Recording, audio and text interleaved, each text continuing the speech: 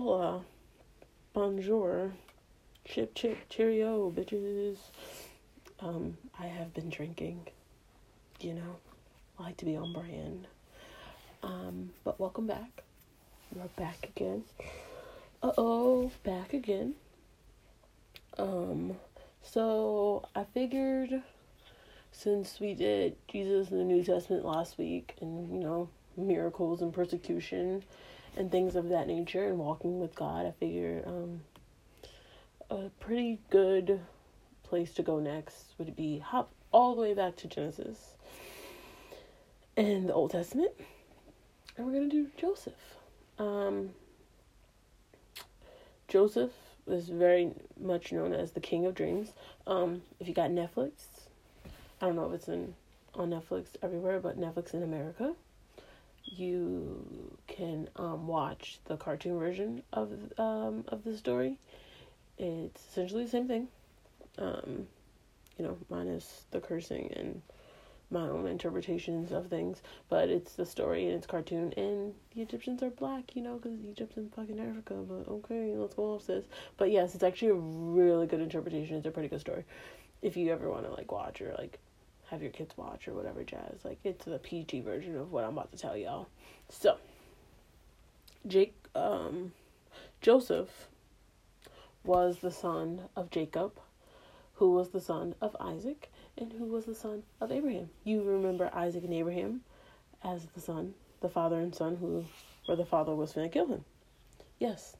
So, Joesph was the baby of Jacob's, of all his kids. He had 12 sons, and Joesph was the baby. Now, Joesph was favored for a lot of reasons. One, because Joseph's mother was Jacob's favorite wife. And two, because he was a miracle. They, like Sarah, they thought that Rachel, Joseph's mother, was barren. But she was not, and she had him. And he was very much favored by Jacob. And he had dreams. And his dreams were visions, and they came true. He had a dream about 12 wolves coming and attacking. It happened the next day. And then he had a dream, which he shared with his brothers, that one day he saw them bowing to him. And already pissed off that he was the favorite, his brother was like, nah, we gotta get rid of this nigga. He gots to go now. So they plotted to sell him into slavery. So they sold him into slavery into Egypt, and Joesph goes off into slavery, but he's not upset because God is with him. They take they batter up his coat, throw some blood on it, his brothers, and they take his coat and they take it back to their father and say, look, he's dead, and Jacob's obviously distraught, but life goes on. Joesph gets sold into slavery. He bounces around, as slaves do in the world, and he ends up with the head of Pharaoh's guard. So so if we're thinking of modern times, he ends up being the slave of the head of the Secret Service, and because he is blessed and because God is with him, he very quickly ends up running this man's household, and the head of Pharaoh's guard, his niece and Joesph get a little close, and his wife gets a little nasty, as bored housewives do. Well, I don't know, I shouldn't say that, because right now I'm a bored housewife and I'm not thinking about cheating. I'm just thinking about not cooking anymore. But that's just me. As most, I guess, rich, bored housewives do, she comes on to Joesph and he says no. And when he says no, she lies to her husband and says that, Joesph came on to her. And so her husband throws Joesph into jail. But Joseph's still not sad. He's with God and he lives his life. And when he gets into the prison, he ends up running the prison. The warden of the prison trusts him so much, he ends up head prisoner, and he's running shit in the prison. I don't know if you're realizing a theme here, but this is the theme. that Joesph, wherever he goes, he ends up head bitch in charge just because God is with him. It's done like this on purpose. We'll get back to that purpose. So he ends up head bitch in charge in the prison. And so Pharaoh's head baker and his head butler are also in prison. And they're like complaining about having these awful, awful dreams. And Joseph is like, well, who better to interpret dreams than God? Slide them to me. I'll talk to my mans and we'll get back to you with the answer. So the butler tells him, he says, I have a dream where I have 3 vines of grapes, and I squeeze them and I pour them into a cup for the Pharaoh, and he takes it and he drinks them. I don't know what the fuck that shit means, but here we are. And Jacob says, 3 vines stand for 3 days. In 3 days, Pharaoh will lift your head out of this prison, and you will get your job back. And the baker was like, oh my, this nigga giving out good palm readings. I need to get in on this shit. And so he tells Joesph, he says, well, I've had a dream where I have 3 lovely loaves of bread for Pharaoh, and I'm carrying them over my head, but as I'm walking to him, birds are pecking at them, and they eat it all before I get to him. And Jacob says, well, the 3 loaves of bread stands for 3 days. In 3 days, Pharaoh will lift your head out of this prison, but you will die. He will impale your body. And so, sure enough, in 3 days, the butler gets his job back, and the baker loses his life. Just like that. And you would think the butler would remember the nigga who told him that this was going to happen, but he did not. So time goes on, and Joesph just like living his best life in prison, as good as you could be in prison. And Pharaoh starts to have these dreams. And one of the dreams, he sees 7 big healthy cows, and they're grazing, and it's great and it's fun. And all of a sudden he sees 7 like skinny, dried up cows, like 50 Cent in that weird movie where he got cancer. Just like skinny and dried up and pale and ugly. And he calls all his little magic men, and he tells them, and they can't come up with anything. And then he has another dream where it's like 7 rows of amazing grain, and it's just like it's bountiful and it's lovely and it's beautiful and everything's happy. And then all of a sudden those 7 turn into like dried up, stale, can't grow rows of grain, and no one can tell what it means. And the butler's like, oh, there was this guy when I was in prison, and he read my dreams for me, and what he said came true. And Pharaoh's like, well, go get him. So the head guy, the same guy that put Joesph in prison, had to go out and bring him out and bring him to Pharaoh. And Pharaoh says to him, tell me what these mean. And he rattles off the dreams to Joesph, and Joesph says to him, oh, simple. They can't tell you this shit was light work. Basically, the dreams are telling you that Egypt will have 7 great years, bountiful years of crops and all this good stuff. It's just going to grow more than we could ever eat. It's just going to grow and grow and go. It's going to be amazing. But those 7 years will be followed by 7 years of famine. And it's going to be trash. It's going to be real trash out here. It's a premonition. It's letting you know to get your shit in order, because shit's about to go down. And so Pharaoh goes, oh my God, you're so knowledgeable. Oh my God, I love you. And so he puts Joesph basically in charge of the whole country. And he says to Joesph, if it wasn't for the fact that I'm sitting on this throne, you would be even more powerful than I am. But because I am literally the one sitting on the throne, your authority can't supersede mine. But basically, you're in charge. Run the country. Get it together. So Joesph, for the next several years, travels from city to city in Egypt, and he stacks their bounty. Everything left over, he stacks and he stacks and he stacks for 7 years. He stacks and he stacks and he stacks all these cities across the country. And he's stacking, and then, like clockwork, after the 7 amazing years they had, famine hits. But Egypt is fine because they have more than enough. They've been stacking their extra for 7 years. Like, they knew Corona was coming, and they stacked accordingly. Like, they were ready. They had their toilet paper, all that. They had their liquor. They had their hand sanitizer, their Lysol. of us were unawares. But that's basically the same thing. I don't know why I'm whispering. Okay, back in we go. So, famine hit, and not only do they have enough for themselves, they have enough for people outside of their country. And so, like, their neighbors. And so, people from all over come. And,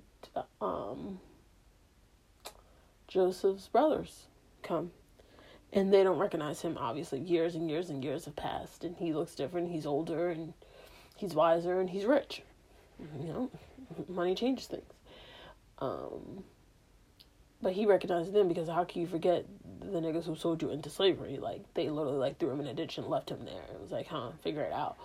You can't forget those. So he remembers them, and he had a dream about them, and he interpreted the dream to mean, to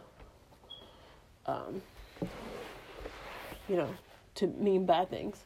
But honestly, this is his own feelings talking. But anyway, so they come, they ask for grain, and he goes, no, you are spies. You've come to see our defenses. You come to see if they're weak. And they're like, no, we came because we're hungry and we're poor and we heard y'all have food.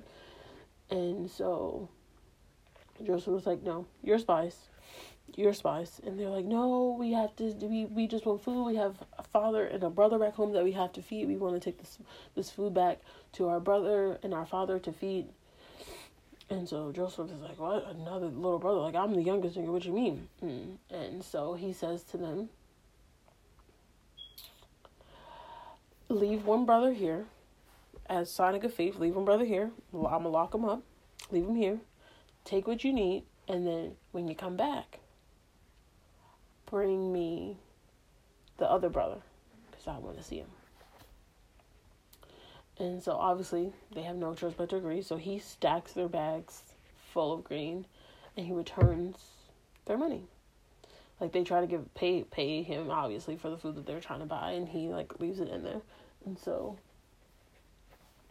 they go back home, and they tell their father what happened, and how nasty he was to them, still not knowing that it's Joesph, and telling them that their one brother, Simon, had to be left. And that this man wants them to bring Benjamin in order to get someone out. And so the father's distraught, like, Jacob is so distraught, like, no, I've already lost Joesph, and now you tell me I lost Simon, and now you want me to lose Benjamin? Absolutely not. And they're like, we have no choice. They're, like, unpacking their food, and they realize that every single one of them still have their silver. So now their father's, like, losing their mind, like, oh my God, you're fucking thieves, da-da-da-da, like, you couldn't even do one fucking thing right. And they're like, okay, whatever, we'll go back, we'll take Benjamin, we'll figure it out, we'll work it out. So they go back, and they try to apologize to Joesph. They say, hey, here's our brother. Can we have our other brother? And somehow, some way, I didn't take our money. We're really sorry. We didn't try to steal. We just wanted the food. Here's the money. And Joesph says, no, it's fine. God bless you. That's who put that money in there. Your God put that money in there. God put that money in there for y'all. And so they introduced me to Benjamin, and they sit and they have food, they have dinner. And then Joesph sneaks his, like, chalice, which is like a cup, into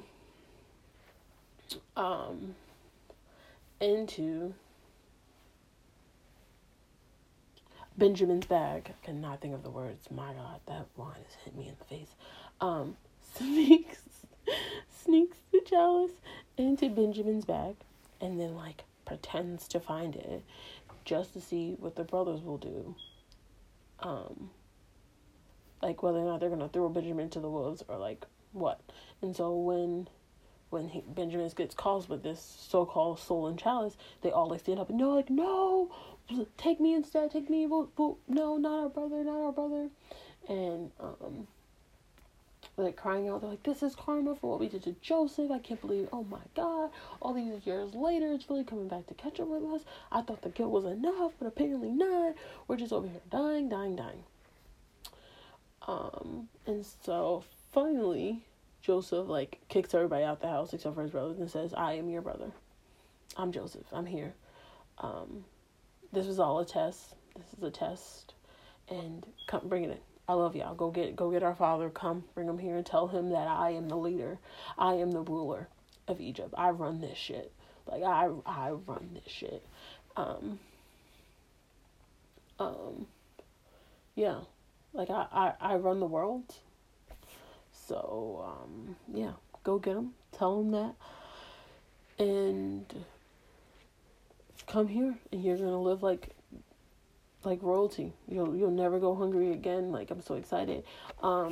Benjamin was his, like, Joseph's full brother. He was the other son of Rachel before she died of grief, obviously, because her son just, like, quote unquote, just, like, died in the middle of nowhere, and she never got to, like, say goodbye or anything.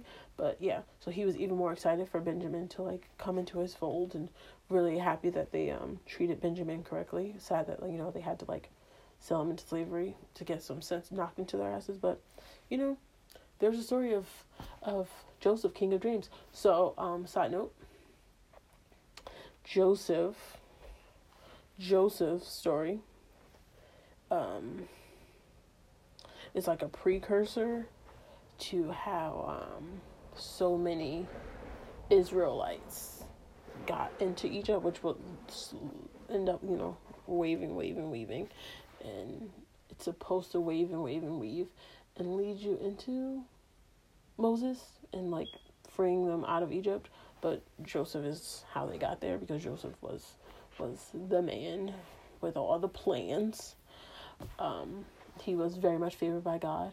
The moral of the story is, there's a couple. So if you ever go to a church or a Bible study, the two most popular takeaways from this story is, one, when you walk with God, you will always, no matter what room you walk into, you will always be that bitch. Like, you'll always be above everybody. It doesn't matter your credentials, it doesn't matter their credentials. When you walk with God, you'll always be on top of everybody else. And the second is, He will make your enemies your footstools. So basically, when you walk with God, anybody who tried to be against you will suffer for it. And you'll be the one standing there like, bitch, here we are. Here we fucking are. And yeah, so that's Joesph, king of dreams. But really, really snazzy, because, like, my man's just, like, got hit, like, bang, bang, bang, but always came out on top. And that's the energy I need in my life. Energy. Alright, kids, this has been fun. Gas to go. See you all next time. Surprisingly, I think I know what story I want to tell next time, and it is a funny one. Maybe I should have done it this time, but I was really dedicated to the Joesph thing. But it's funny. It's really funny. Okay. I'm gonna go try